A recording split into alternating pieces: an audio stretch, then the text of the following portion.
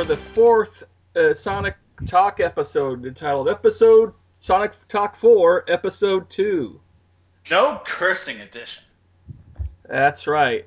And with us this week, we have GX Echidna back again. I have a hat full of mollusks. And from our own Sega Bits writing forums, it's and Sega54. How's it going? And also later in the show, we got Ken Balu and Kelly Parker from Sega. So it'd be great to hear that in a little interview later on today. Okay, first up, what we've been doing this week. I have been playing more Binary Domain on the Xbox, and I just got Street Fighter Cross Tekken for the PS3, which is pretty awesome. That looks so awesome in all those trailers and stuff. Yeah, it's not like Marvel vs. Capcom, which was very more of a simple button mashing style of gameplay. This is more traditional. It's closer to what I'd say Street Fighter X-Men vs. Street Fighter was, where you got all 6 buttons. You're doing all the combos like that, and the only major difference is there's an easy combo you can do by pressing like a hard kick and low punch, or low punch and hard kick. That'll give you like an instant 6-button combo. Or there's some other move you could do, but there's also gems, kind of like the Infinity Gems from Marvel vs. Superheroes. You collect those during the game, and you can add those to any of your characters to power yourselves up, and you can have like instant block or easy special moves or something like that. But so far, I need you to switch the subject soon, because everything I've heard of that is just making my face red right now. Anyway. I'm trying to be nice this time. Anyway, yeah, well, this is Capcom, so the someone doesn't like Capcom, huh? Someone is getting progressively more irritated at Capcom. I think, what was my phrasing before? Capcom has become the Japanese Activision.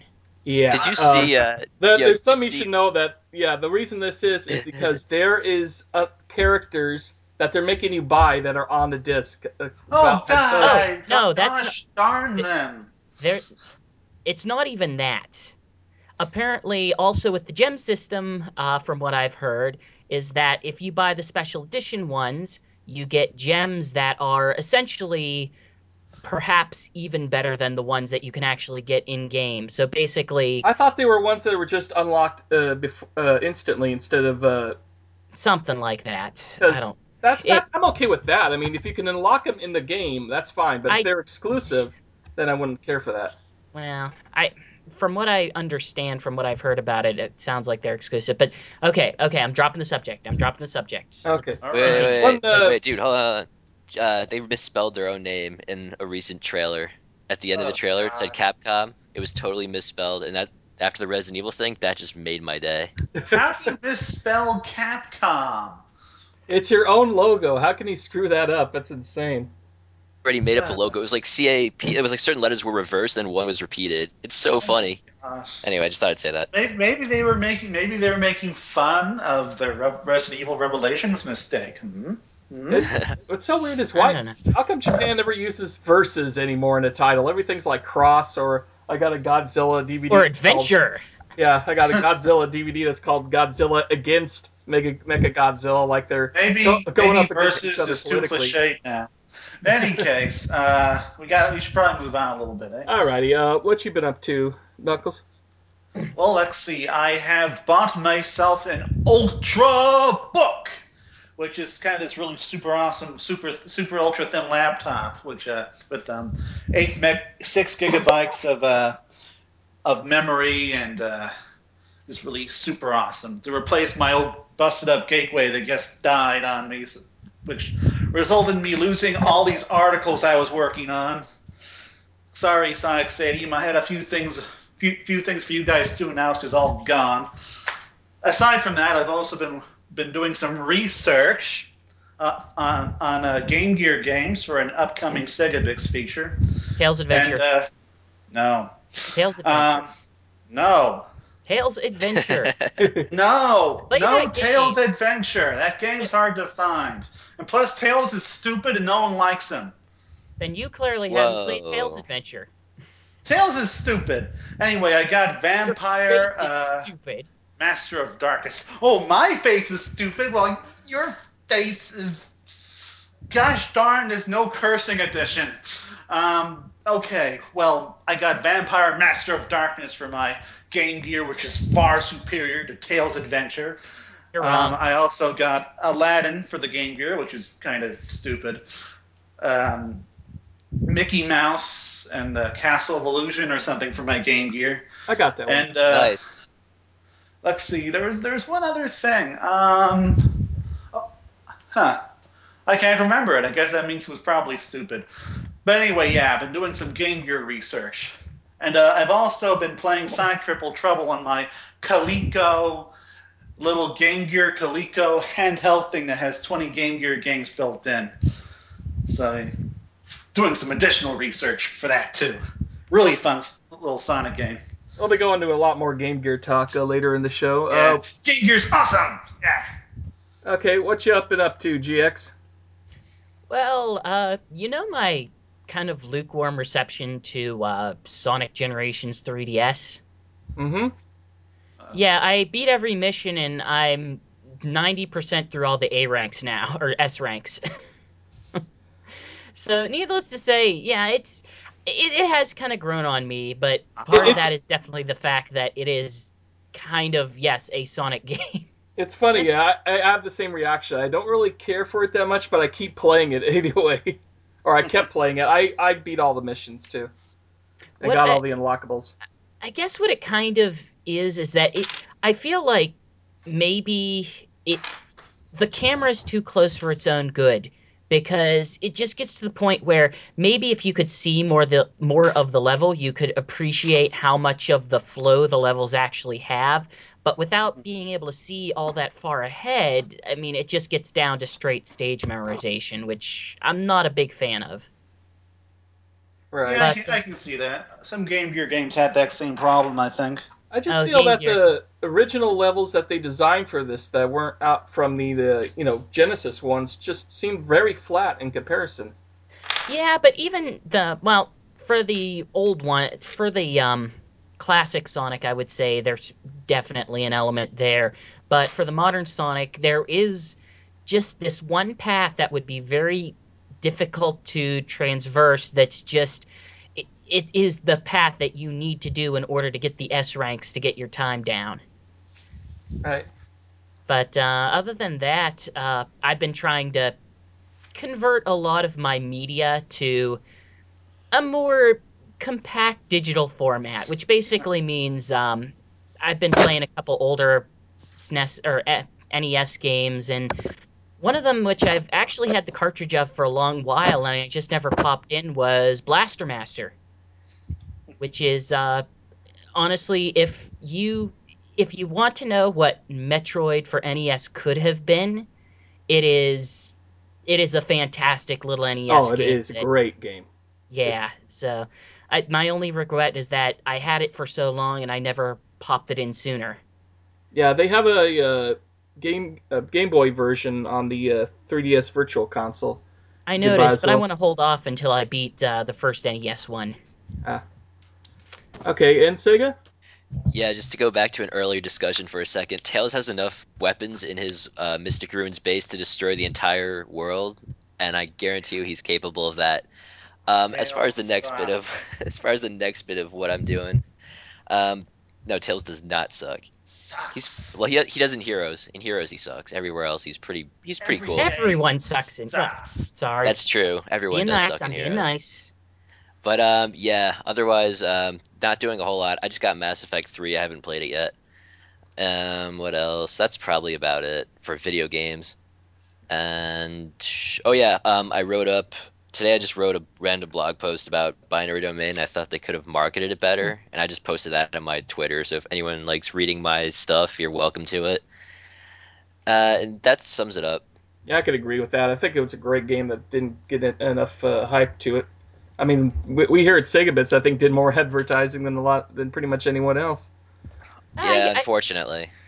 I hear I'm guessing that if it does anything, it's at least going to get some good word of mouth, because I've heard primarily positive things about it from my various news outlets.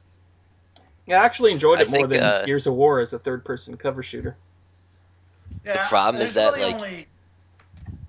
I yeah, do go find ahead. that the game does sometimes have a lack of direction, like literal lack of. I'm not always sure where to go, but I don't know if that's just me or what. I It's just let probably my just guys me, run ahead of me if honestly, I get because lost. I have gotten lost in gear games, so I'm probably not the best judge of this sort of game. Apparently, in the UK, it debuted at like 39. Like it really, really bombed. Like it sold worse than like Dead Island for that week. Like it really did really I well. never expected it to do particularly well. I mean, it's a Sega game and it's not a major franchise, so It's That's like coming worse right than up against Mass it's not Effect going to too. sell that's well. worse than Yakuza 2 though, I think. Or it's really not a good number for the UK. Well, it did really good in Japan, but that's because of the director being from Yakuza, Right. and Yakuza being so famous in Japan. Of course, it really And helped Toshio with Nagoshi sales. being an absolute rock star. Well, you also Yeah, don't want to go up against Mass Effect with that kind of game.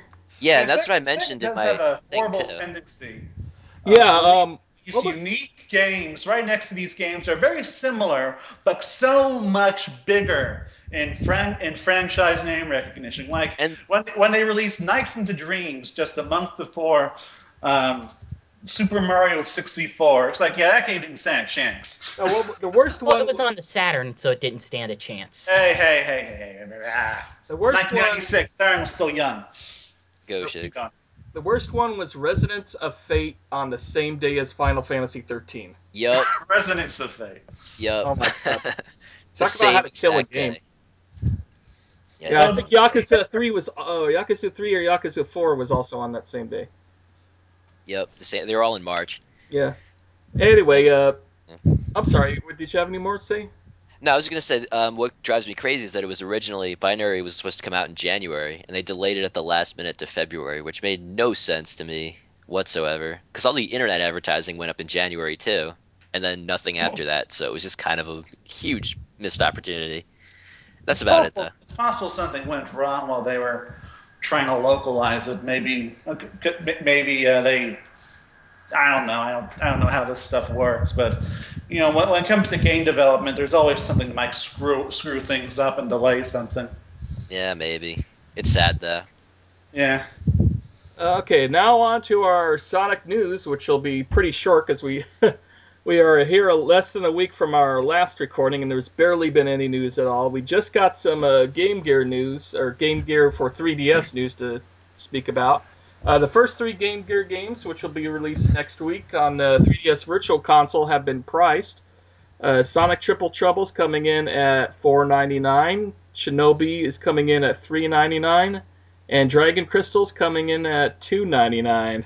So, what do you guys think really makes the price differences? Do you think it's just demand, or I think it's exactly it. I think they're going with which game they think will sell the most and pricing it at that. I think logically, I think it's a good strategy as far as pricing goes. I think so? it's mostly demand, but also maybe a little bit, perhaps, with how big the game is. I do believe Sonic Triple Trouble is one of the bigger games on the Game Gear. That wouldn't surprise me that much. Have any of you guys had experience with Shinobi? Yes, I have. Fanboyism aside, how good is it? Um, honestly, it's a Shinobi game. It's really I wouldn't really say it's as good as Shinobi 3 on the Genesis. Hmm. I don't know. It's always felt like it's a good Shinobi game and not a great Shinobi game. Okay. It's not a bad Shinobi game, but it does what it has a unique spin on the formula. You got to rescue these, I think, three other ninjas. These other, different ninjas have different capabilities, and it's a bit like Mega Man, I guess, in that sense, where then you can then switch between the different ninjas who have these different weapons, Hmm. and has very non-linear level design. You can attack any level. You can do the levels in any order. Okay. But the level design, like say, it doesn't quite have that Shinobi flair that I expect from some of the better games in the series. But of Okay. course, it's a Game Gear game, so there are limitations there. I would say it's probably better than the Master System version of the original Shinobi. Okay. Okay, and now the other little piece of news: 2 brand new Sonic Game Gear well, not brand new, but Sonic Game Gear games will be coming out later this year, possibly. They have been rated by the Australian board, and the 2 titles are The 2 best Game Gear games ever made. Dun, dun, dun, dun. Sonic Blast and Sonic Labyrinth. My favorites. Sonic Labyrinth is just awesome. Just super awesome. I will say this. I think I would rather play Sonic Labyrinth than Sonic Blast. I disagree. I'd go the other way.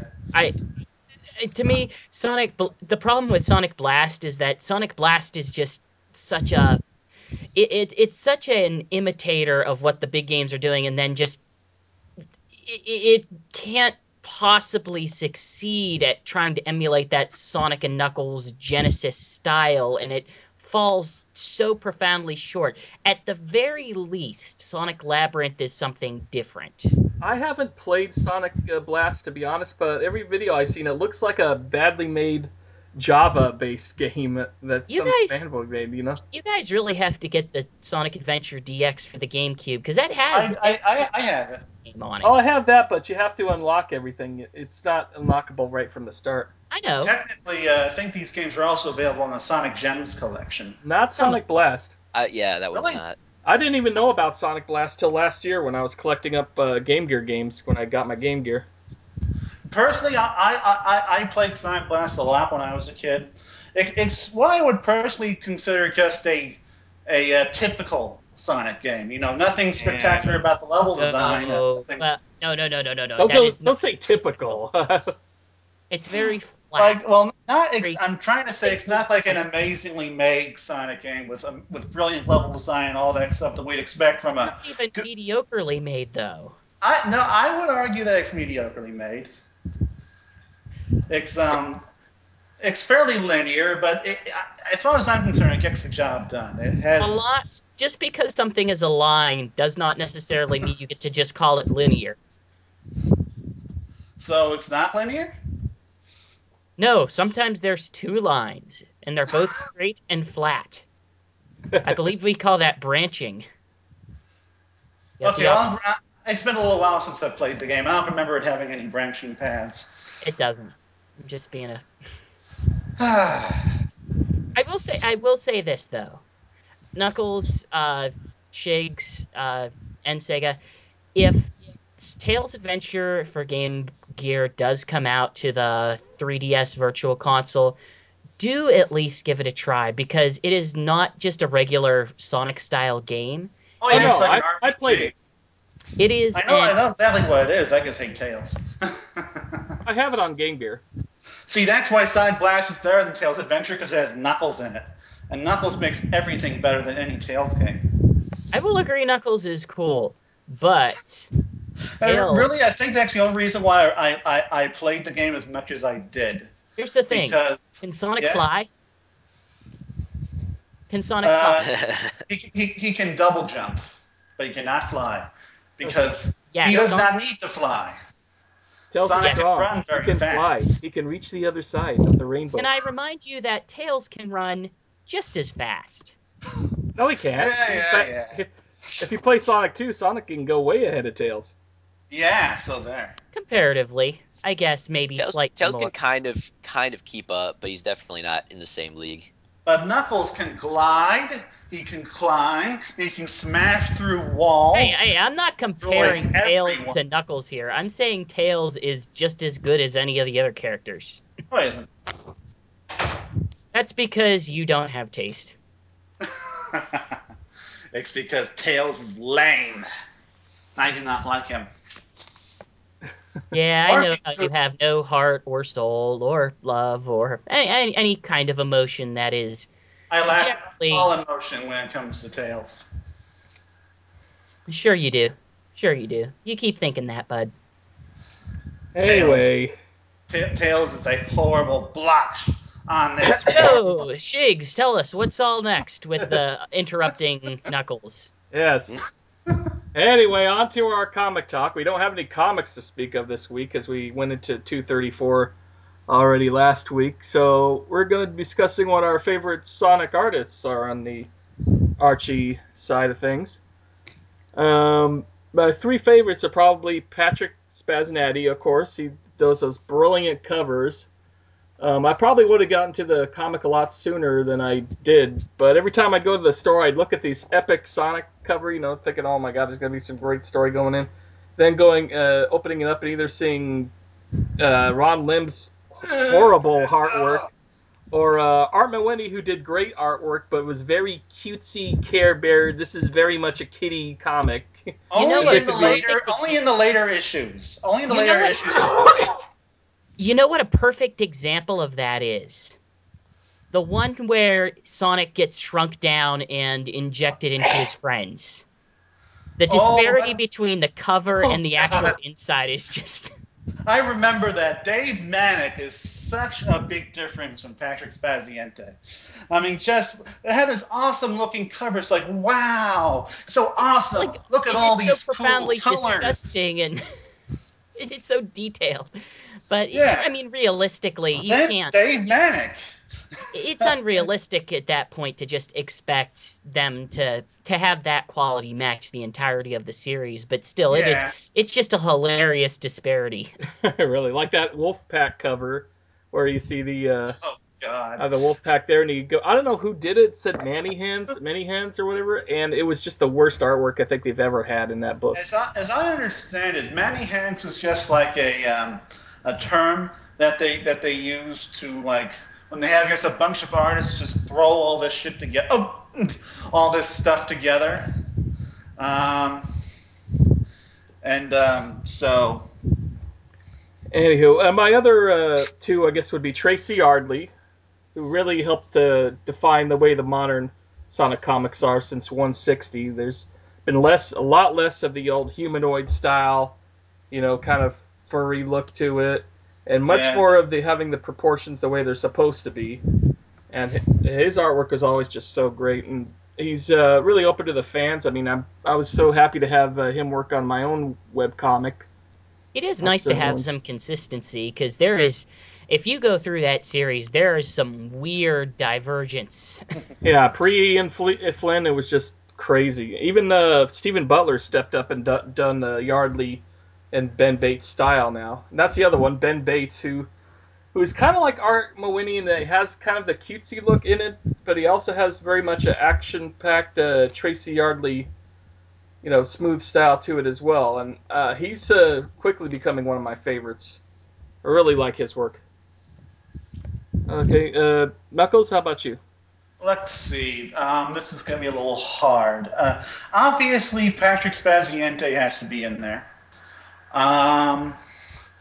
Another guy whom I think really came into his own during the Knuckles series was Manny Galan. And the third guy I think I'd give to Kitten Penders. No. No offense to Ken, because I've never been a big fan of his work. Well, I think when he really worked at it, it's actually pretty good stuff. It's just honestly, now I'm getting into, well, between which of these three guys, because there's Ben Bakes, who just has this really consistent, solid style. He's always been very consistent, very good throughout the entire book, ever since he started.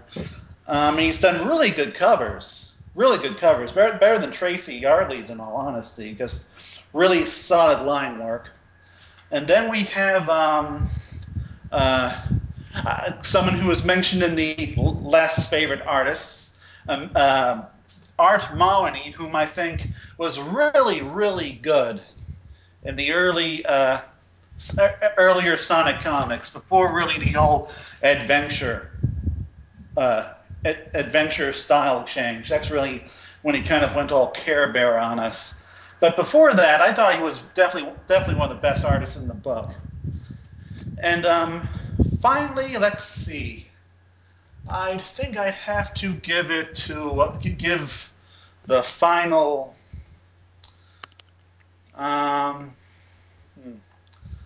Let's let's see, Scott Shaw, I think.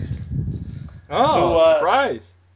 Well, he's got this kind of this very nice kind of cartoony style. It really went well with Adventures of. It really did feel like something that kind of came out of Adventures of Sonic the Hedgehog, except with actual order and style applied to it. And I think Dave Manek never really was able to replicate Scott's line work, I think. Yeah, Scott Shaw's a good choice. I mean, he's been around for a while. He did Captain Carrot and the Amazing Zoo Crew for DC and a lot of Hanna-Barbera stuff. Pretty much any Fruity Pebbles ad you've seen was done kind of by him. It looks almost kind of animated at times. It's just very solid stuff, I think. For, Scott Shaw's work, and I like it's a bit of a shame that he had to leave the book after the original miniseries. Yeah. Okay, GX. I don't think he has an opinion. I don't have an opinion, but I just devoured this really nice bit of pizza that I was eating, and it was pretty heavenly. But so what yeah, you're next saying person. is the pizza is your favorite artist. The pizza would definitely be my favorite artist. If pizza could draw, everyone in Sonic would have these cool pepperoni hair style things. They would all have extra cheese, and they'd all be super awesome. Really greasy. Yeah, definitely. That would be an issue. Sonic would go so fast he'd slip and just collide with the ground. The page would just be coated in grease. Oh yeah, absolutely coated. Taste the pizza. Pizza. But yeah, that's all I have to say on that subject. Okay, GX? Yeah. My issue is I don't necessarily know all the artists by name, maybe by style. So I'll just say Spaz, Yardley, and Jughead.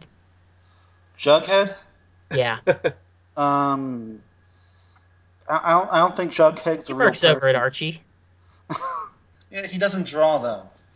I bet he does at some point. I think the only pictures I've seen him draw are pictures of hamburgers. There we go. How about you? How about I think his name is Seth Green. No, wait, no, Seth Green. Or am I Seth thinking Green's of the man, but I don't know. No, okay. There's another guy. Oh, Sanford Green. Okay, Say fine. Sanford I'll Green. just change it to Yuji Naka then. There. He doesn't. Oh wait, yes he does. No, I think it's Naoto Oshima who draws on Sonic Team.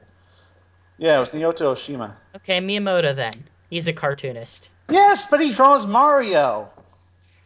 Mario and Sonic are in game stuff. They compete in the Olympics, apparently. And I wasn't serious about that Sanford Green suggestion. He's terrible. His covers were terrible. Okay, fine. Then, oh yeah, the old droopy quills. I know. My next favorite will be Shiggs, because he was in the comic.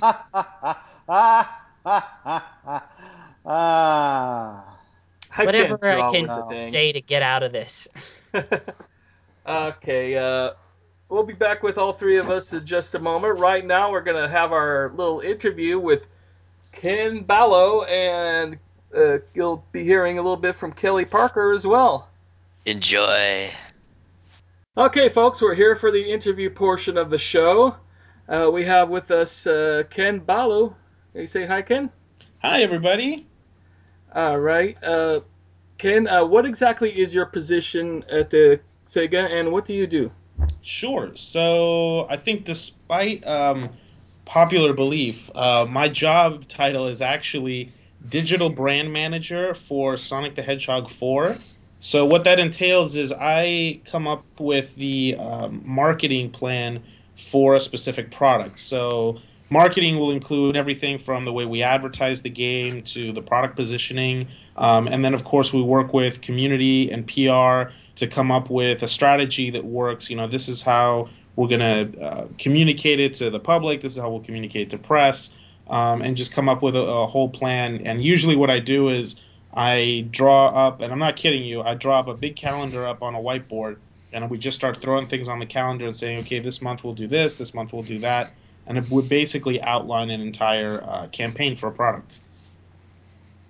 Okay, Alex? What other games besides Sonic 4 have you worked under? I have actually worked on a ton of games since I've been in this industry for about 10 years now. But are you asking specifically about what Sonic games I've worked on? Oh no, any games I'd be interested in. Oh, But wow. if you want to narrow it down, sure. But So I've worked on a ton of games. I've worked on, let's see here. I worked on Star Wars Battlefront. I worked on Battlefront 2. I worked on Indiana Jones and the Staff of Kings.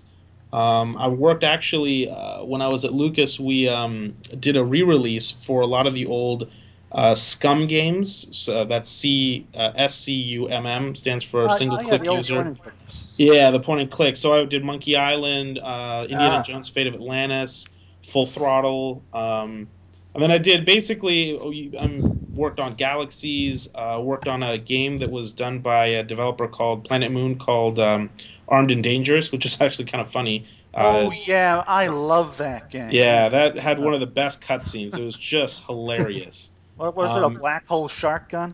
yeah, there was a black hole gun. There was a oh, I shark, little remember that shark one. gun. Yeah. You're looking at me funny, like you haven't seen this, Kelly? Mm-mm. Oh, it's hilarious.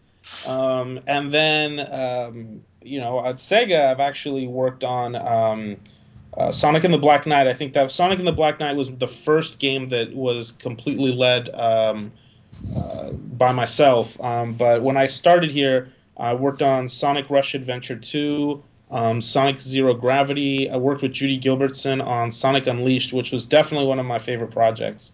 I've worked on the Mario and Sonic franchise. I worked on this really challenging game called Shiren the Wanderer for the Nintendo DS. That was quite an interesting experience. Yeah, that's a roguelike, isn't it? Very roguelike, but it was very unforgiving. I think the easiest way to describe it is it's like playing a Final Fantasy game, and if at any point in the game you die, you basically lose half of your equipment and you go all the way back to the beginning town and back to level one. So every leveling you did is just wiped out. And I was like, there's no way we're going to be able to sell this. This is so difficult. But there's obviously a really hardcore group of fans who love that kind of style of gameplay that's incredibly difficult. So anyway, that was definitely the most challenging game I worked on. I worked on Knights, the Wii version, and then we've re-released a ton of games digitally. I've worked on everything from re-releasing Sonic the Hedgehog 1 to Sonic and Knuckles. Guardian Heroes, we brought that one back. That was a lot That of was a fun. great one. Oh Yeah, yeah. we were so fortunate to work with Treasure, and they actually are a treasure of a developer to work with. Super easy. Let me be incredibly creative with that one. So we brought that one back as well. And then, of course, it's just kind of been building. I've worked on a lot of franchises, but Sonic 4 has definitely been I want to say my baby at Sega. That's definitely the one that I've pushed really hard to get it made. And, the development team and the community and the PR team, we've all really come together and worked very closely to launch, something that we feel we're really proud of. Okay. Now, I pretty much know what the answer is myself, or at least I have a good idea, but many people in the Sega community want to know why Tails isn't playable outside of the co op, as far as him being in single player.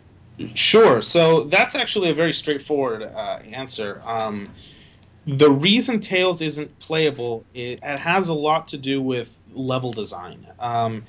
In order to, how's the best way to explain this? Sonic has certain abilities that when you play single player, um, gives you a certain way that you design the level around. Tails has completely different abilities as far as like what he does. So if we were to do Tails alone, we would basically have to recalibrate the levels to make it work within the confines of what Tails can and cannot accomplish. Um, Mm-hmm.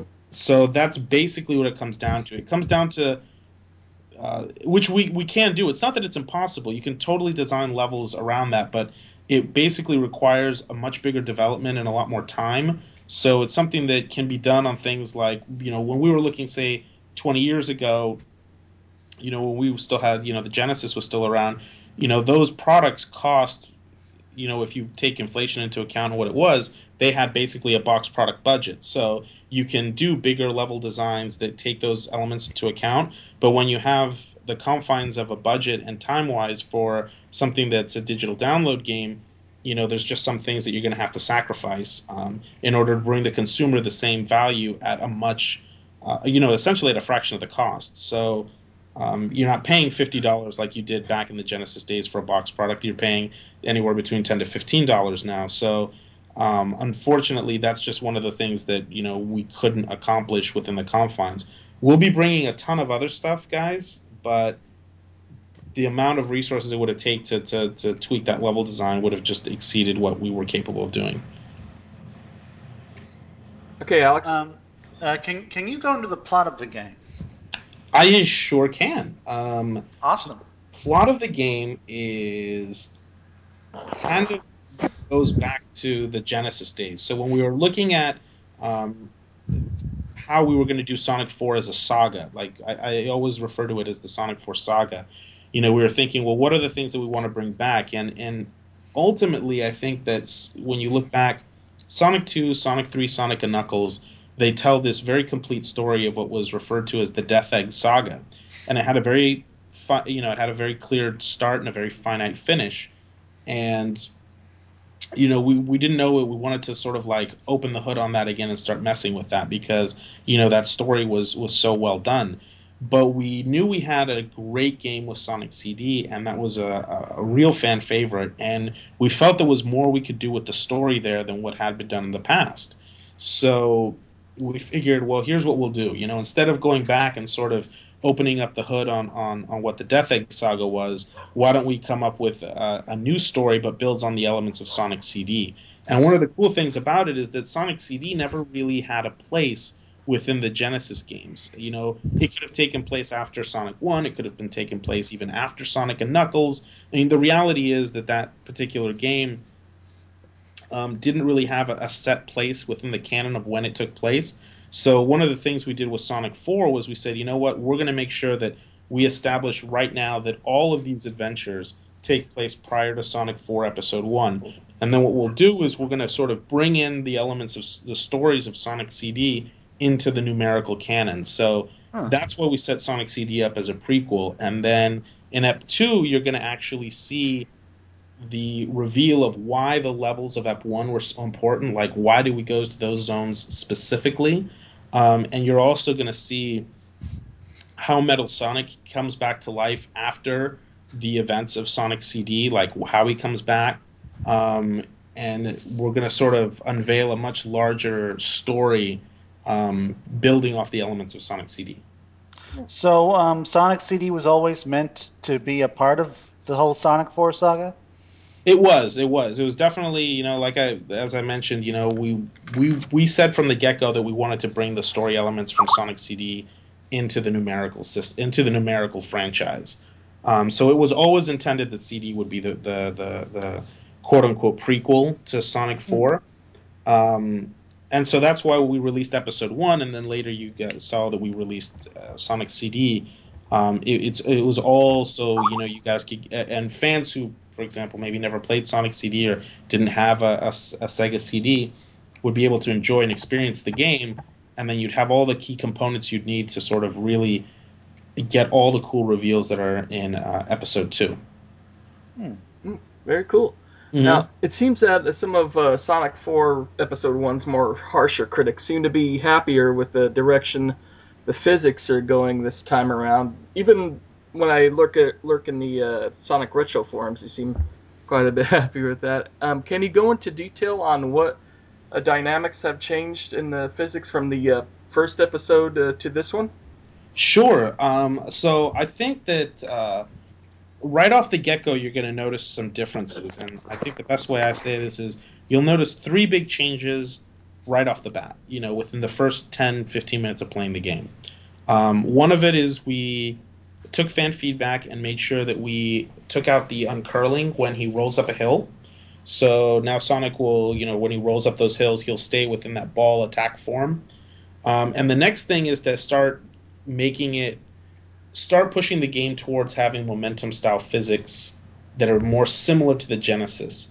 It's impossible for me to simply just swap out an engine and say like, hey, we're just gonna, put the retro engine within the Sonic 4 saga, because it doesn't work that way.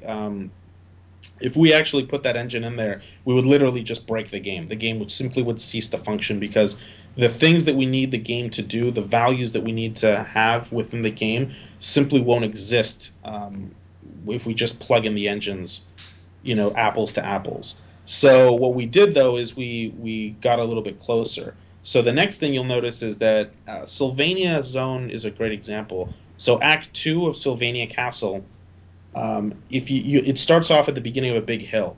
So if you actually put Sonic towards the edge and you just sort of tuck and roll Sonic, like don't spin dash him, don't charge him up, just have him tuck and roll and go into the spin ball and let him roll down naturally. You can put your controller down actually, and he will not only keep rolling down that hill, but he'll actually pick up speed and then roll off a ramp, for example, and have it very similar in essence to the way we did on the Genesis. That sounds That'll great. make lots of fans happy. So that is things that we definitely were able to accomplish. The next thing that we did is, and was a big complaint, was that when Sonic, for example, when he would jump, if you stop putting input into the analog stick, like right or left, depending on the direction you were going, he would get to the sort of the top of the arch of that jump and then just plummet like a rock, because you had stopped putting input in the analog controller, so literally Sonic just stops. So what we did now is that as long as you have forward momentum going with you, if you jump with Sonic, you can let go of the analog stick and Sonic will complete the arch of the jump and he'll keep going forward. So again, these are all things that are more similar to the Genesis. I really want to stress the fact that it isn't going to be apples to apples. Like if you play it and you're like, well, I was expecting it just like the Genesis, it isn't going to be, but it is going to be much closer to that than Episode 1. Does that make sense? Yeah, I mean, Yeah. it really shouldn't have to, because then it would seem odd to have these Sonic 4, Episode 1 animations that have completely different ones for Episode 2. This way, they, go in smoother, I think.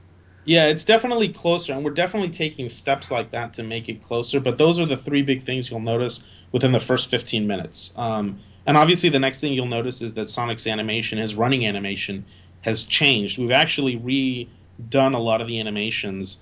And in my opinion, they look a lot better and closer to what the Genesis animations were, in my opinion. All right, what is the most stressful thing about your job? I want to say that you guys are all gonna laugh, but the most stressful thing about my job is I actually have to travel a lot, and I am deathly afraid of flying.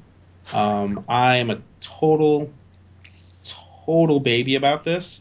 Um, so sometimes I have to fly like to London, or if I have to fly overseas, I am up all night long stressing that the flight is going to come down, because all I can remember is those horrible action films like Steven Seagal and Executive Decision. The whole plane is coming down, and I had a friend. She was actually going to Japan, and she came back and she told me that I guess the turbulence had gotten so bad on the flight to Japan that the masks came down from the ceiling.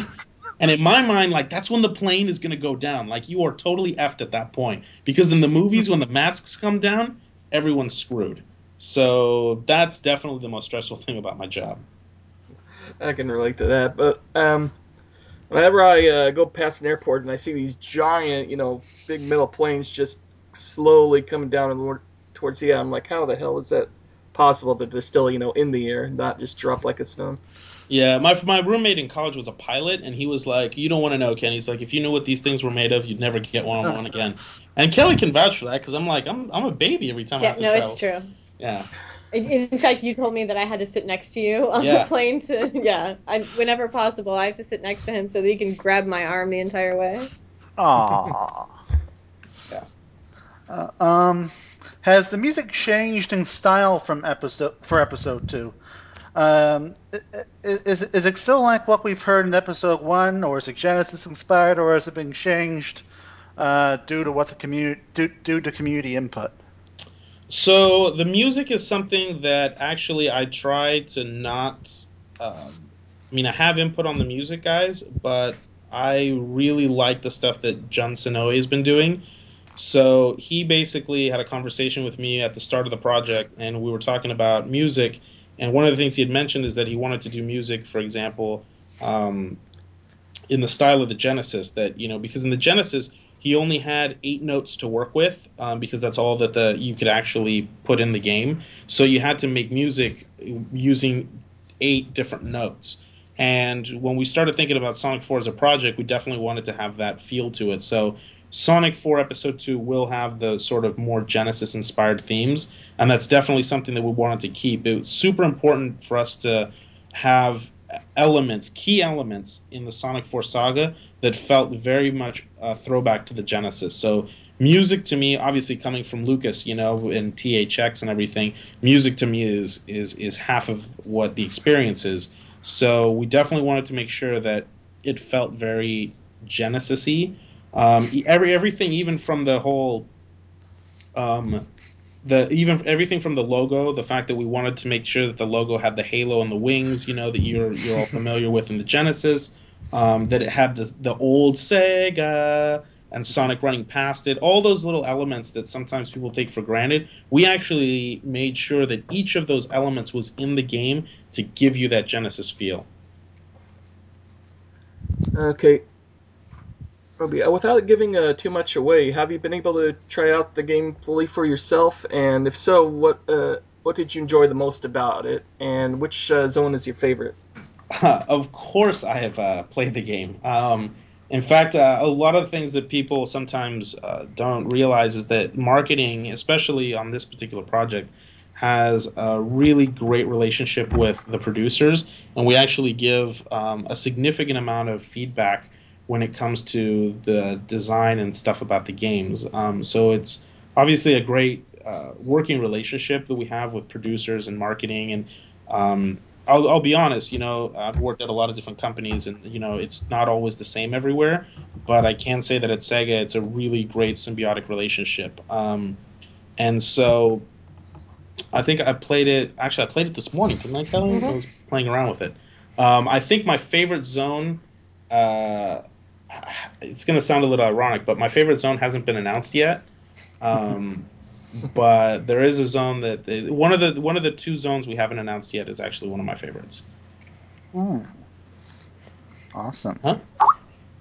And then, of course, my favorite Badnik is the new one of Snowy.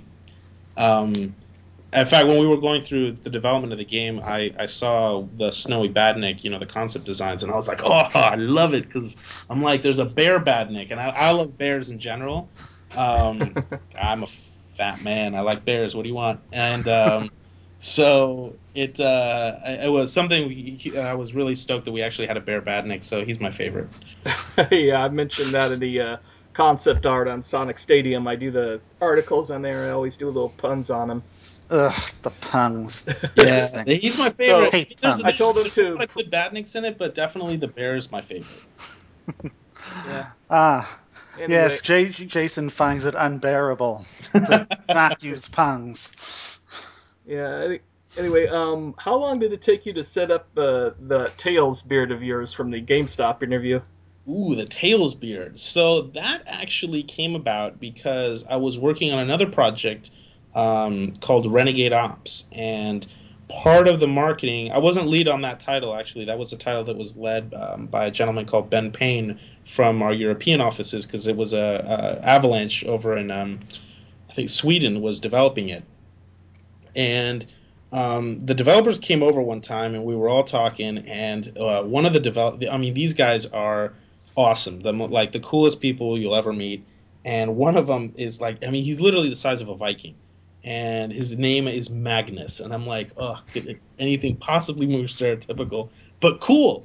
And I was constantly talking to him, and I was thinking in the back of my head, please don't eat me, because he's just this Goliath of a man. And they all had these really cool beards. And so we started talking with community, and Julian came up with a really interesting idea of us to participate in Movember as a charity event and have the Renegade Ops participate in that. And so we actually started growing out our mustaches and beards for the Movember cause. And we started growing it out, and of course, for me, it takes me like all of an hour. Yeah, and I've got a beard. So literally, like the freaking Homer thing, it's like, boop, it just comes right back. And once we started growing the beards for Movember, we were like, hey, I got to keep this going because I was actually dressing up as General Bryant for some of the stuff in the holiday party at Sega back in December. And so we were like, you know what? Why don't I do the thing with General Bryant, and then I shave or sculpt the stash into the Tails beard when I do the interview. And everybody was like, no, you're not going to do that. Like, that's crazy. And I was like, no, this is going to work. This is going to be really cool. And there's a gal that works at our creative services division called Mary Disbro. And I asked her what she would need if I wanted to paint, because my beard comes in obviously a lot darker than Tails' orange color. So we went and we got face paint, and she painted my face. And I want to say the most embarrassing thing was walking from the parking lot over to GameSpot when I had to film that, because obviously I look like a total tool. And the receptionist over at GameStop was like, GameSpot was just like looking at me funny and whatnot, and it was just interesting. But yeah, it literally it took me a little bit of time, but yeah. Alrighty, this question comes from George at Segabits. Mm-hmm. Oh, 11 was already asked. Never mind. I'm sorry. You go ahead, Alex. Yeah. Why whenever you guys make whenever a trailer is made, why do you splice together all the bumper and automatic sequences? Does Sega know that most fans hate this sort of thing? Whenever this happens and people are saying, "Oh, this is going to be all automatic and bumping and running, no platforming." People don't like the bumpers. That's just no, they don't like it when you. The reason I cut trailers the way I do is it's easy. It's very easy to explain. So when you cut a trailer, really what you're looking for is an emotional response from your audience. Whatever that response is, either you want to invoke the feeling of sadness, or be it hope, or laughter. You're always looking for something that invokes some sort of emotional response. Usually what starts coming down to is you have to figure out what is that emotional response that you want. What is it you want to convey? Like, do you want the audience to feel like this is an action-packed game, that it's a fast game, that it's a comedy? What do you want to convey? And then the next step is really you got to pick the music, because the music will set the tone for everything. So once you have those two key components done in a trailer, then you start picking, how do I match the gameplay to the beats of the music that are being used? Obviously, you're going to use gameplay footage that, or something that you want to highlight. So you definitely say, like, okay, for example, the second thing in that trailer I showed was the fact that Sonic didn't uncurl. Like, it was important that I showed that right off the bat. Right. Yeah, that got a lot of attention too. Right. But then after that, it's you try and pick the highest action-packed, fastest moments possible that meet the beats of the music. So really what it comes down to is you're sort of half creating a movie trailer and half creating a music video. But if you don't have those components working together, the trailer looks terrible and it just doesn't match. And there's definitely been game trailers that have gone out in the market and you're just like, man, that music doesn't match what I'm seeing, or I'm totally getting a different feeling of the video game than what it was. So those, if you do a trailer properly, those are the steps that you usually have to take. And then I work with an agency, and basically I review the trailers, and then I go like, oh, well, I want this here, or no, I think that is too long, or I think this is, we need a music that's a little bit different. And so that's why the trailers are cut the way they're cut, is essentially that. The beginning of it, though, is there's always I made sure that we did this with Sonic, was that at the beginning of every trailer is an animation. And I usually work with the agency and pitch ideas, but usually I've got an idea of what I want the trailer to be like. I know where I want the start, the middle, and the finish to be. And I usually have a very difficult time expressing it in words. So what I try and do is I try and storyboard trailers a lot. So I actually have a big whiteboard over in the creative services director's office, and I usually erase the whole whiteboard, and I'll go and I'll storyboard a trailer, and I'll go like, I want the animation to be Sonic is here, and then he goes here, and then Tails does this, and then, and I storyboard it out because in my head it makes sense how I do things visually. And of course, coming from the school of Star Wars, we are always teasing with the first trailer. So that is why my first trailers are always a very, very, very light tease. But again, it works because the minute I come out with one of those trailers, everybody talks about it, and then I come out with a full gameplay trailer, and it's cut to music that I want people to feel emotionally about the game. That was probably a lot more than you guys were expecting, huh? Oh no, actually that was really interesting. I've never really thought of trailers like that. Right. So you really use the bumpers and stuff because you're trying to convey excitement. You're trying to get that kind of emotion.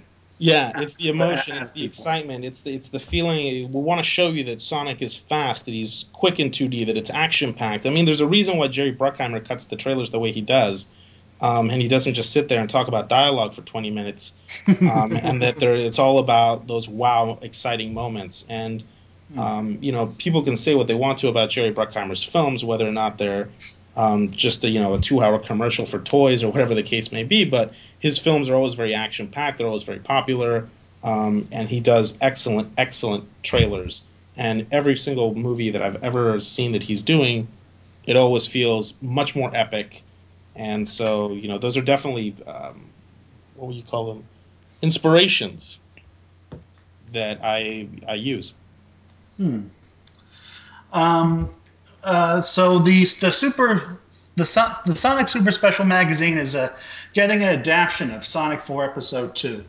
It's not an adaptation of Episode 2, so I think I'm going to just sort of correct that. Yeah, what it is that towards the end of that magazine, that's I believe releasing in May, it will be a short story that will bridge Episodes 1 and Episodes 2. Okay. One thing we wanted to do is Sonic is a great brand in the sense that it is very ubiquitous and it extends through a variety of mediums. I mean, you have Sonic on the television, you've had Sonic in comics, you have Sonic this. I mean, it's almost like the Spaceball scene, right? Sonic the Flamethrower. Basically, you've got a lot of mediums where Sonic is there, and there's no reason why, even though we're doing a digital game, that we shouldn't take advantage of that. So my first experiences when I was here at Sega is that we did stuff like that for Sonic Chronicles and the Dark Brotherhood, and we worked on a comic for that told the prequel story to Sonic Chronicles. We did one for Unleashed. We've done them for several. So when it came time to do Sonic 4 Episode 2, we're like, why don't we do a prequel story here and sort of bridge Eps 1 and Eps 2 together in this medium? That sounds fantastic. I mean, Ratchet and Clank, I think they did the same thing with Crack in Time and All for One. They had a whole comic book in between. That's great to hear. No, it's great, and honestly, you'll probably expect that a lot more in projects of mine, at least, because I really expect to, one of the things I like to do is make sure that we're using all the different mediums. Because what if you are a comic book reader and you didn't know the game was coming out? That gives you that. What if you're a gamer and you didn't know that there's a Sonic comic book? It's just a great way for people to, pick up other stuff and sort of get that storytelling in different mediums. Okay, well, thank you so much for being on our show. I really appreciate it. That was some great stuff. I'm happy to be here, guys. I'm more than happy to do these things. All right, that's just great to hear. So, Sonic 4, we should expect it this spring, I believe? Yeah, it'll be coming out this spring. It'll be available on the Xbox, the PlayStation Network. It'll be available on all your iOS devices. It'll be available on Android, Windows Mobile 7. And some of the cool things we did is we just made sure that like each of these devices has something really cool to offer. For example, we teamed up with NVIDIA, and we've got a great partnership with them. And the Tegra 3 version of Sonic 4 Episode 2 looks really close to the console. I mean, it is stunning how good it looks on your, if you have a Tegra 3, be it phone or tablet. It just looks absolutely stunning. And then, of course, things like Windows Mobile 7. What was funny is last year at GDC, I was talking to Microsoft, and we were like, hey, we know you guys are doing these really cool things. I want to do it with Episode 2. So this year for GDC, I've announced that when you play Sonic Episode 2 or Sonic 4 Episode 2 on your Windows Mobile 7, you will actually be able to use the cloud saving, save your game, turn on your Xbox when you get home, and pick up right where you left off. All right, transferring on Episode 2. Yeah, we are pushing the envelope on things like this, guys, because we think that they're really cool, and so why shouldn't we enjoy them? Exactly. That's the Sega spirit right there. Yeah. Okay. Right at the forefront of innovation. Awesome. Thank you so much for your time. I really appreciate this. Thank you, guys. Okay, that's been Ken Ballo and Kelly Parker. Thank you so much, guys. Thanks. Thank you. And we're back. Thanks so much, Ken and Kelly. That was just an awesome interview. You know, guys, I really like that interview. I think my favorite part was whenever they announced Sonic 4 Episode 3 and Sonic Rush 3 and Sonic Generations 2. And how they are going to merge the Archie and the Sonic universes together. I really love that part about it. That pissed so many people off. Yeah, he hasn't heard the interview yet, guys, but yeah, I hope you enjoyed it. Okay, on to our game talk for the week. It's going to be Sonic Advance, the whole Sonic Advance series. Yay! Woo! All right, I remember the first one. So the first one was the premiere of Cream the Rabbit just before Sonic Heroes. No, the first one was not the premiere of Cream the Rabbit. Cream the Rabbit did not come in until Sonic Advance 2. Yeah, Cream. Are you sure? I am 100% absolutely. Yeah, she did not come in until Sonic Advance 2. He's completely correct. Okay, my bad.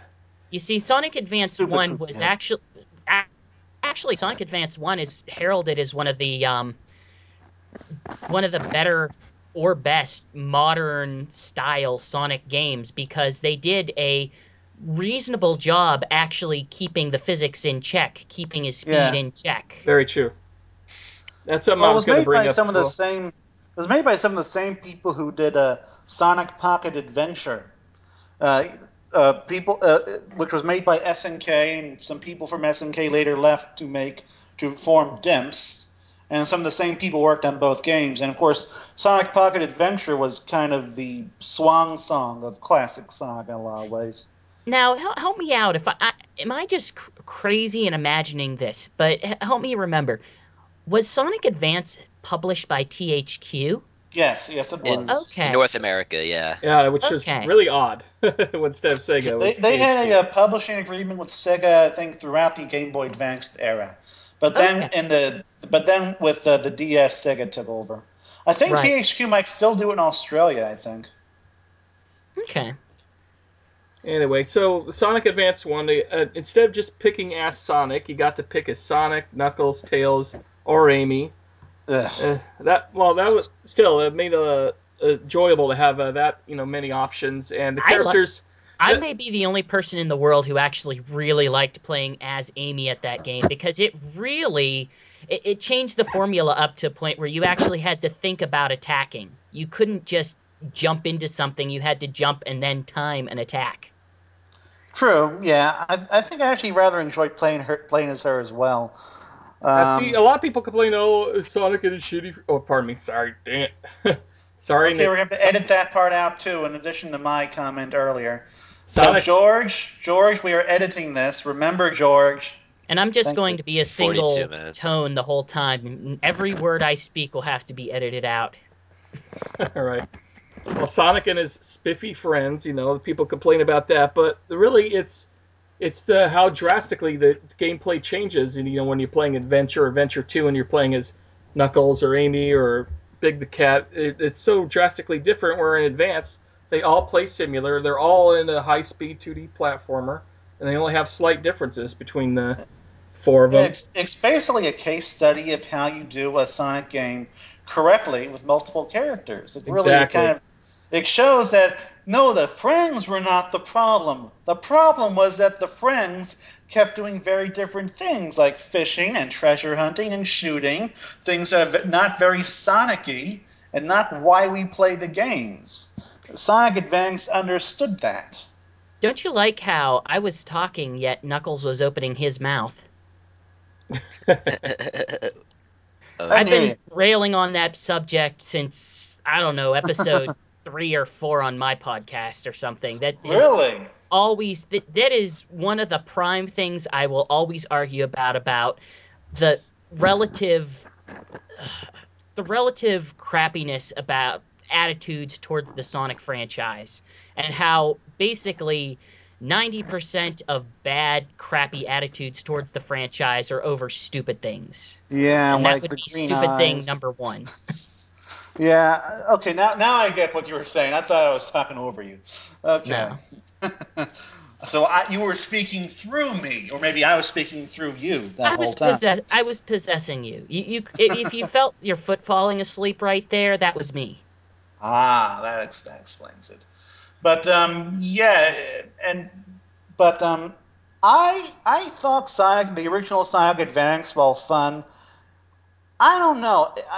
I thought it was like kind of slow or something. There was something I did not like about that game. Well, I not like. I did enjoy the game decently enough. It's just I didn't love it. It's very white bread. I think that perhaps it didn't have quite the same amount of design, the kind of intelligent design that I was used to from Sonic games. So it's good design, but not like really good. You mean you feel it wasn't anything really innovative to it compared to the other ones? Of course. Nowadays, if they were to release a game like that, it'd be like, my God, they finally done it. They finally made an amazing, spectacular Supersonic game. Well, that was kind of that weird point where did this come before or after Sonic Adventure 2 Battle on the GameCube? It came on the exact same day as Sonic It Adventure came on 2 the Battle. exact same. So this was I bought them both before the same day. this is before the whole stigma got attached to the series, and generally speaking, people probably didn't really care. People didn't take notice because, well, first off, people didn't take notice because it was on a portable, and people never take notice of portable Sonic games. It's just Yes, that's another thing I've been saying on my little Sonic Stories thing. People ignore the portables for some reason. It got great reviews, though. It did well with the critics. It got 9s. It got really good but reviews. so did Sonic 4. I mean, Sonic 4 No, this got better reviews than Sonic 4. This got even better, yeah. This was well, even better. I'm not disagreeing there. I'm just saying that the reviews don't always mean that it's in the mind share. I suppose.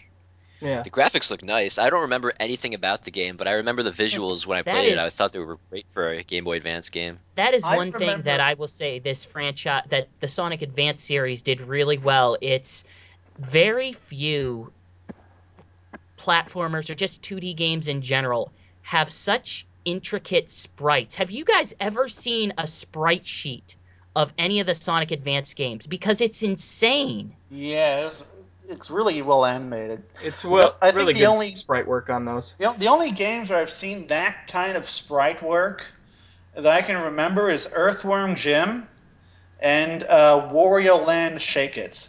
But those are games where they actually just played up the fact that it was all like hand animated and cartoony and everything. They didn't even highlight that kind of graphical element whenever they released it. But it was just such an amazing, interesting, important part. The only downside is that I felt like, and this kind of goes into why I'm not super hot for the series, but the level themes and the level colors just don't seem to mesh as well with it. They seem almost a little bit washed out, in a matter of speaking. While we're talking about levels, there is one level I really remember from that game, and that is the floating island level, which ends with you fighting Mecha Knuckles in an epic battle of epic proportions. Which is a really good boss battle. Yeah. It had all these like fangs, and it had all these fangs and stuff.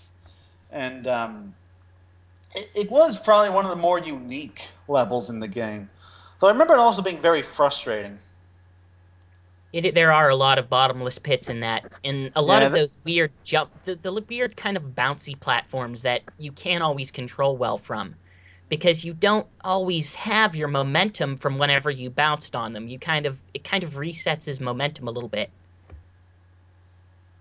That's true. Moving on as far as Sonic Advance 2, it was a little bit different. We're starting to see a little bit more. A little bit different. Yeah, more modern Dimps level designs in here. We got the Well, premiere. it's where the stigma of hold left and boost to win got started. Yeah, though I wouldn't say that was completely true with that game. I But wouldn't either. this was where we first saw like the Sonic after images and stuff. Which I remember at the time, I thought the idea of Sonic moving that fast through a level and leaving after images of himself was the coolest thing ever. It still is really cool. I mean, I don't it know. hasn't ceased being It cool. kind of but the thing about Sonic Advance 2 is you only got that when you did well enough to go that fast. But then you got Sonic Rush, and Sonic Rush Adventure, and Sonic Unleashed, and suddenly it just became a thing that you saw everywhere because it was just a boost button away. What Advance 2 did, though, over the other two was that you actually had to earn that. You can't just get it right away. And then there was always that satisfying. There was the sound and the animation whenever you like hit. I remember speed that of sound Sonic Boost. Exactly. Oh yeah. It's like you broke through the sound barrier. So one thing I found really irritating about that game was the accessing the emerald levels. Oh, I say this right away. Those twice. Sorry. There are no good Sonic Advance special stages. No, and accessing them was I remember the surfboard one. My God. Problem is they don't play too good, and to get them is a real hard task to begin with. Especially in Advance 2. Advance 2 is particularly bad because not only do you have to get the rings, but the special stages themselves require such precision. There aren't enough rings in that stage. You have to get combos in order to succeed in that. And that's not always easy because the turning is difficult, your view is limited, it's difficult. Plus, it's really where the start of those bottomless pit style stages, came about. I mean, just the second world alone, there's a whole mess of areas where you could just fall to your death instantly. Yeah. Not a great trend to see starting there. It's another one of those. Oh, go ahead. I was just going to say.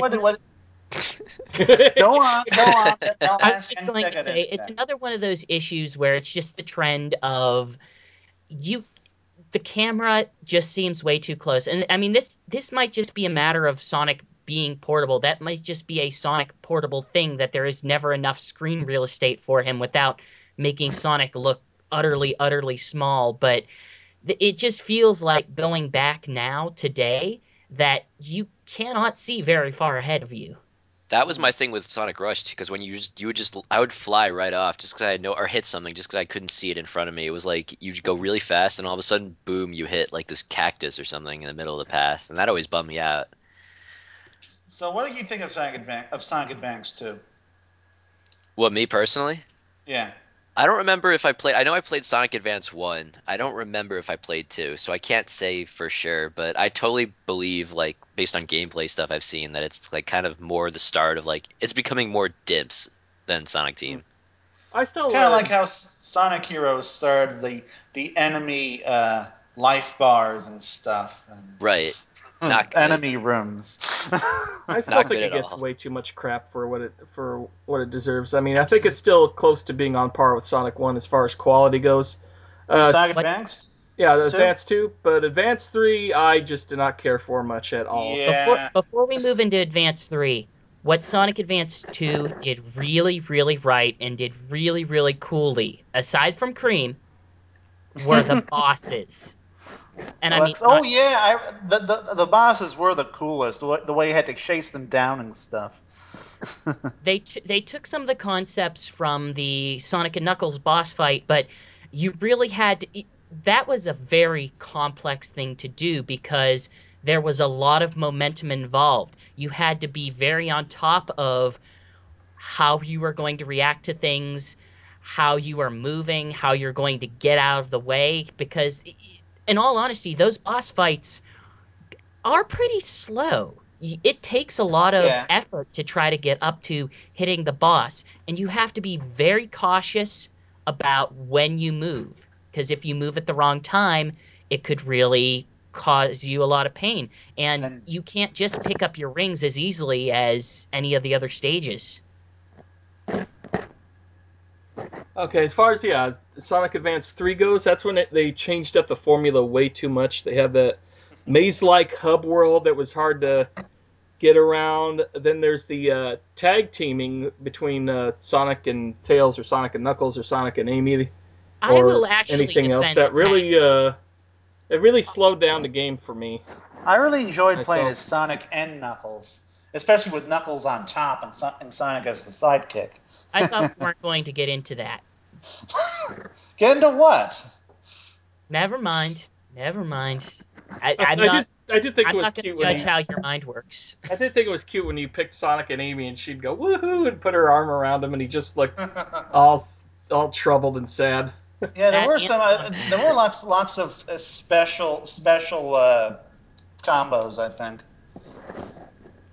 That's kind of one of the things that actually made it really interesting, is that it expanded movesets. You not only got the characters themselves, but you got modifiers that you could put on the characters. And I know some people complain that maybe you might lose your character at some point and maybe not see them for the rest of the stage, but that was very, very easy to counteract.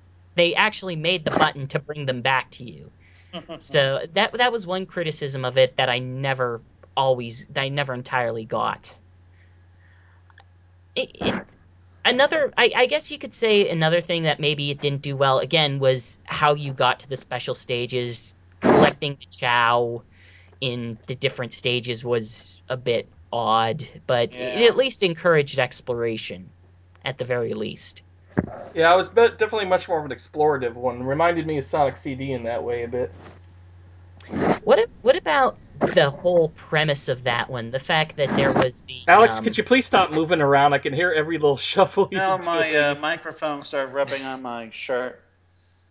Okay. Why are you rubbing your microphone on your shirt? I'm moving my. I'm looking around. Look, I know I have a sexy, seductive voice. Okay, don't. George, you have to cut that out. No, that's not Sorry, man. bad. He won't. Cut it out, please. What about the I mean, the whole premise of it kind of builds off of what Sonic Battle did with the whole Gizoid concept, with the transforming, going against the same kind of boss guy each time. What did you guys think of that? Honestly, I barely remember the boss fights. Yeah, it's been so long since I played it. There was this one snow boss fight over a chasm, and it was a real pain in the butt to fight. Basically, like every other level or something, you would always fight against like fake, not like the Emerald guy. Only what is it, Gemerald? I think it was Gmel or something. There was two ones. There was Gmail, there's Gmail, and then Emerald. Gmail. I didn't know who that one was, but I've heard of it. I heard it before. That's where you check your emails. Right. On Gmail. It was Gmail before Gmail was Gmail. Emerald was from Sonic Battle, which I guess we could leave for another show, but that was an awesome game. Sure. Let's go with that. Whatever. Let's continue on Sonic Advance 3 and all of its. I don't know what else could you guys say about it. It was pretty. had some more unique level locations, I think. Yeah, I did like the one where you're was multicolored level where you're bouncing on piano keys and stuff, and it's all a music world. Yeah. Are you sure that wasn't 2? Or no, Music Factory or something was 3. I'm thinking of the Toyland. That was 2. Yeah, Toyland was 2. Music Factory, I think it's called. I forget exactly. Was 3, and that was a pretty unique level. I like that one. It felt like in 3, in the way that they went with the graphic design, they started to focus more on outlines, which I think made it a little bit more distinct than the other ones. Things didn't seem... The bad guys in 2 and 3 they seemed very bland because compared to Sonic and the others, they were so limited in animation that it just felt like they didn't fit. Yeah, that happens sometimes where you put so much detail into your main characters that the other characters tend to lack by quite a bit. So all I remember is that at least with the fact that they took more of an outline approach, that they made the levels slightly more distinct, that it kind of helped a little bit. Another thing that Advance 3 did that's a little bit unique compared to the others was the fact that the music changed between each act. Yeah. I'm guessing I'm the only one that remembers that. Yeah. So I don't know why I would be the expert on Sonic Advance 3, but apparently I know certain I that was the first Sonic game where I couldn't even get past the I think it was the third level or fourth level. Well, The snow level. That particular game was not as memorable to me because I hadn't played it in like 5 years. So I played Sonic 1 and 2 about 1 or 2 years ago. So I played those again recently, but not 3. I kind of feel like, again, Sonic Advance 3 maybe gets more of a bad rap than it deserves, but I think at that point maybe one of the reasons why it gets a bad rap is because at that point that is the third Sonic Advance game. That is the third Sonic game on the Game Boy Advance that is of that style, and it's not all that realistically different than the other two. So maybe it just I wouldn't really say it's because of that. I think it's because the whole stigma towards Sonic games was beginning to grow at around that point of Sonic Advance 3. I guess kinda. That's part of it. To Dims's credit, though, they didn't pull a Capcom and just make the same game over and over again. They did some pretty decent switch ups with each release. With the second one, that they added the whole after image speed boost thing and bigger levels, and with 3, of course, they added the partner system. No, I'm glad that they changed up the formula. I'm just saying that it kind of was, even in, like I said, it's another mindset thing that first off people weren't paying attention to the portable ones anyway, but whenever you get that number 3 after it is just when I think everyone starts to check out. Plus it was starting to get close to wasn't that pretty close to the end of the GBA's life cycle? I think so. It was kind of cut short by the DS. Yeah, Nintendo released that early in its lifespan, like 4 years. I kind of remember playing Advance 3 on the DS more than I did playing it on the Game Boy Advance. So yeah, Wikipedia says it sold 1.5 mil. According to Wikipedia, 1.5 million. Yeah, that's what Wikipedia is saying. I don't know where they're getting it from. Really? THQ reported it sold 1.5 worldwide, I guess, but THQ. Well, that doesn't surprise me. Sonic games were selling pretty well at the time. Yeah, I mean, but even Sonic Heroes sold something like 6 million across all 3 platforms. Yeah, but that was the first new console Sonic game in a long, long time. Well, it was the first multi-console Sonic game, I believe. Yeah. I mean, I just kind of feel like that particular one always gets overshadowed, even like compared to its 2 younger brothers. So I don't know. Yeah, probably. I guess Sonic Rush was awesome. Yeah. No, it wasn't. But going to Sonic Advance for one quick sec. It was not. Sonic. The one thing I noticed, and GX, you're gonna hate this, but looking at the box art for a second, Sonic as Advance. long as we don't give it letter grades. Sonic Advance, Sonic Advance 2 and 3, we started to see kind of like the more childish looking art there with Sonic's. I'd give it a C-. Sonic Advance 2, Sonic has that dopey Sonic Heroes grin, and then Sonic Advance 3, he looks cool, but then Tails looks all chibi like. So that's it's what I all noticed. just character art. All they did for the box art there was just take the character art and slap it on, slap a color in the background. That's about the extent of effort that they put into making those ones. So kind of make it all a little more childish, I guess, for this Game Boy audience. But the game, just the look, marketing. I think that's just the way that it was starting to go at that point. I mean, there was a lot of flux at that time. There was a lot of different ways that they were trying to pull the franchise. And I mean, I wouldn't say Sonic Heroes had a Sonic that was super tall, but that was that before Shadow? Was all this still before Shadow, or during, I believe. This was during after Shadow? I think. After Shadow was Sonic Adventure. Well, You mean wait, the character or the game? The game. The game. Oh, the yeah, game. it was before Shadow. Then I'm guessing that was just before they started to pull things into that complete other direction. I mean, that just might be an issue, a situation where it's a difference of company making it. I don't know entirely who developed the Sonic Advance art for that. It was funny because when Sonic first went multiplat, Sonic Heroes had like that kind of childish, like they were going back to the whole kind of little kid like atmosphere. Then Shadow the Hedgehog, they're just like, no, let's go in the opposite direction, and then they made it Shadow totally the Hedgehog opposite. Shadow the Hedgehog was just marketing driven. That is the only reason why Shadow exists, was because the market thought that it wanted it. And Shadow the Hedgehog was really, really horrible. It was. I don't think we need to argue that, because I think that's just a universal constant. Now, while we're on the subject of the Sonic Advance series, Sonic N. Has anyone played that? On the N-Gage? Yes. Oh. Yes, I have played that. I used to have an really old N-Gage that I didn't use for phone. I used for gaming because it was on clearance. I got all the games on clearance. But that's basically Sonic Advance 1 again. On the N-Gage, yeah. Yeah, except on a tinier screen. A very narrow screen. If you thought it was too close up before where you couldn't see anything, try playing it with the sides cut about 25 to 30%, and then you really can't see where you're going. And I remember the N-Gage. When that came out, everyone thought the Nintendo systems were done. Not everyone, but Nokia thought Nintendo systems were done for, and then boom. Of course, Nokia. Nobody bought an N-Gage.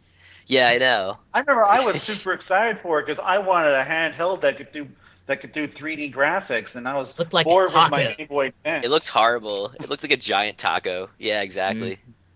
Hey, it did not look like a giant taco. It was awesome. It looked like a giant taco. I mean, tacos are awesome. I'm not going to argue that, but you know. Tacos are awesome because you can eat them. Yeah, it was my first cell phone, and it was like holding a taco to your ear. It was ridiculous. So also consensus taco. Memories. It also invented the amazing side talking craze. Yeah, I remember that meme. Since we're getting into an N-Gage discussion, I think that I'd like to try to wrap up the whole Sonic Advance series by saying, at one point they must have actually liked what they did with Sonic Advance, because Sonic Pinball Party actually, stages that it drew from that were literally all the Sonic Advance stages. Don't tell me I'm the only person who played Sonic Pinball Party. No, I definitely played that one. That was a pretty decent one. Okay. And it had Knights in it too. And Samba de Amigo. It had Knights, it had the Samba de Amigo, and then all the Sonic stages were based off of the levels of Sonic Advance 1. It's funny, for some reason, despite that being a quality game, they made that a Target exclusive for the longest period of time. Actually, the one I currently have is one of those combo packs where it has Advance 1 and Pinball Party. So, they must have liked it enough to make a pinball game off of it. Or alternatively, they just had all these assets on hand. It wasn't an asset thing. On hand, and they just used them in the pinball game. Yeah, that makes the most sense. Really. Nah, it wasn't really assets that they recreated there, so whatever. All right, well, this show managed to go on a lot longer than I thought, considering what lack of news we had this week. It just goes to show you how long 4 Sonic fans can talk about this stuff. Really? All right. Never listened to my show yet. Hey, thank you very much. What are you knocking over now, Alex? Nothing. Stuff is going down at Knuckles' place. Anyway, thanks for this. I'm having a sexy. I'm having a wild party. Yeah, right. Nice. That cracked me up a good bit. Yeah, having a sexy party. Hey. That's from Family Guy. Anyway, sexy's not a bad word. Yeah, come on. Anyway. Okay. To wrap this up, this has been Jason. along with Knuckles87. Goodbye, and guys. Sega. Peace out. And GX Echidna. Yo! All right, Fred, thanks for listening in. You can always comment right here on the Sega Bits website or on the Sonic Talk Twitter. Right there, just type up Sonic Talk and search for that, and you'll find that right away. And thank you very much, and we'll see you next time. Yeah.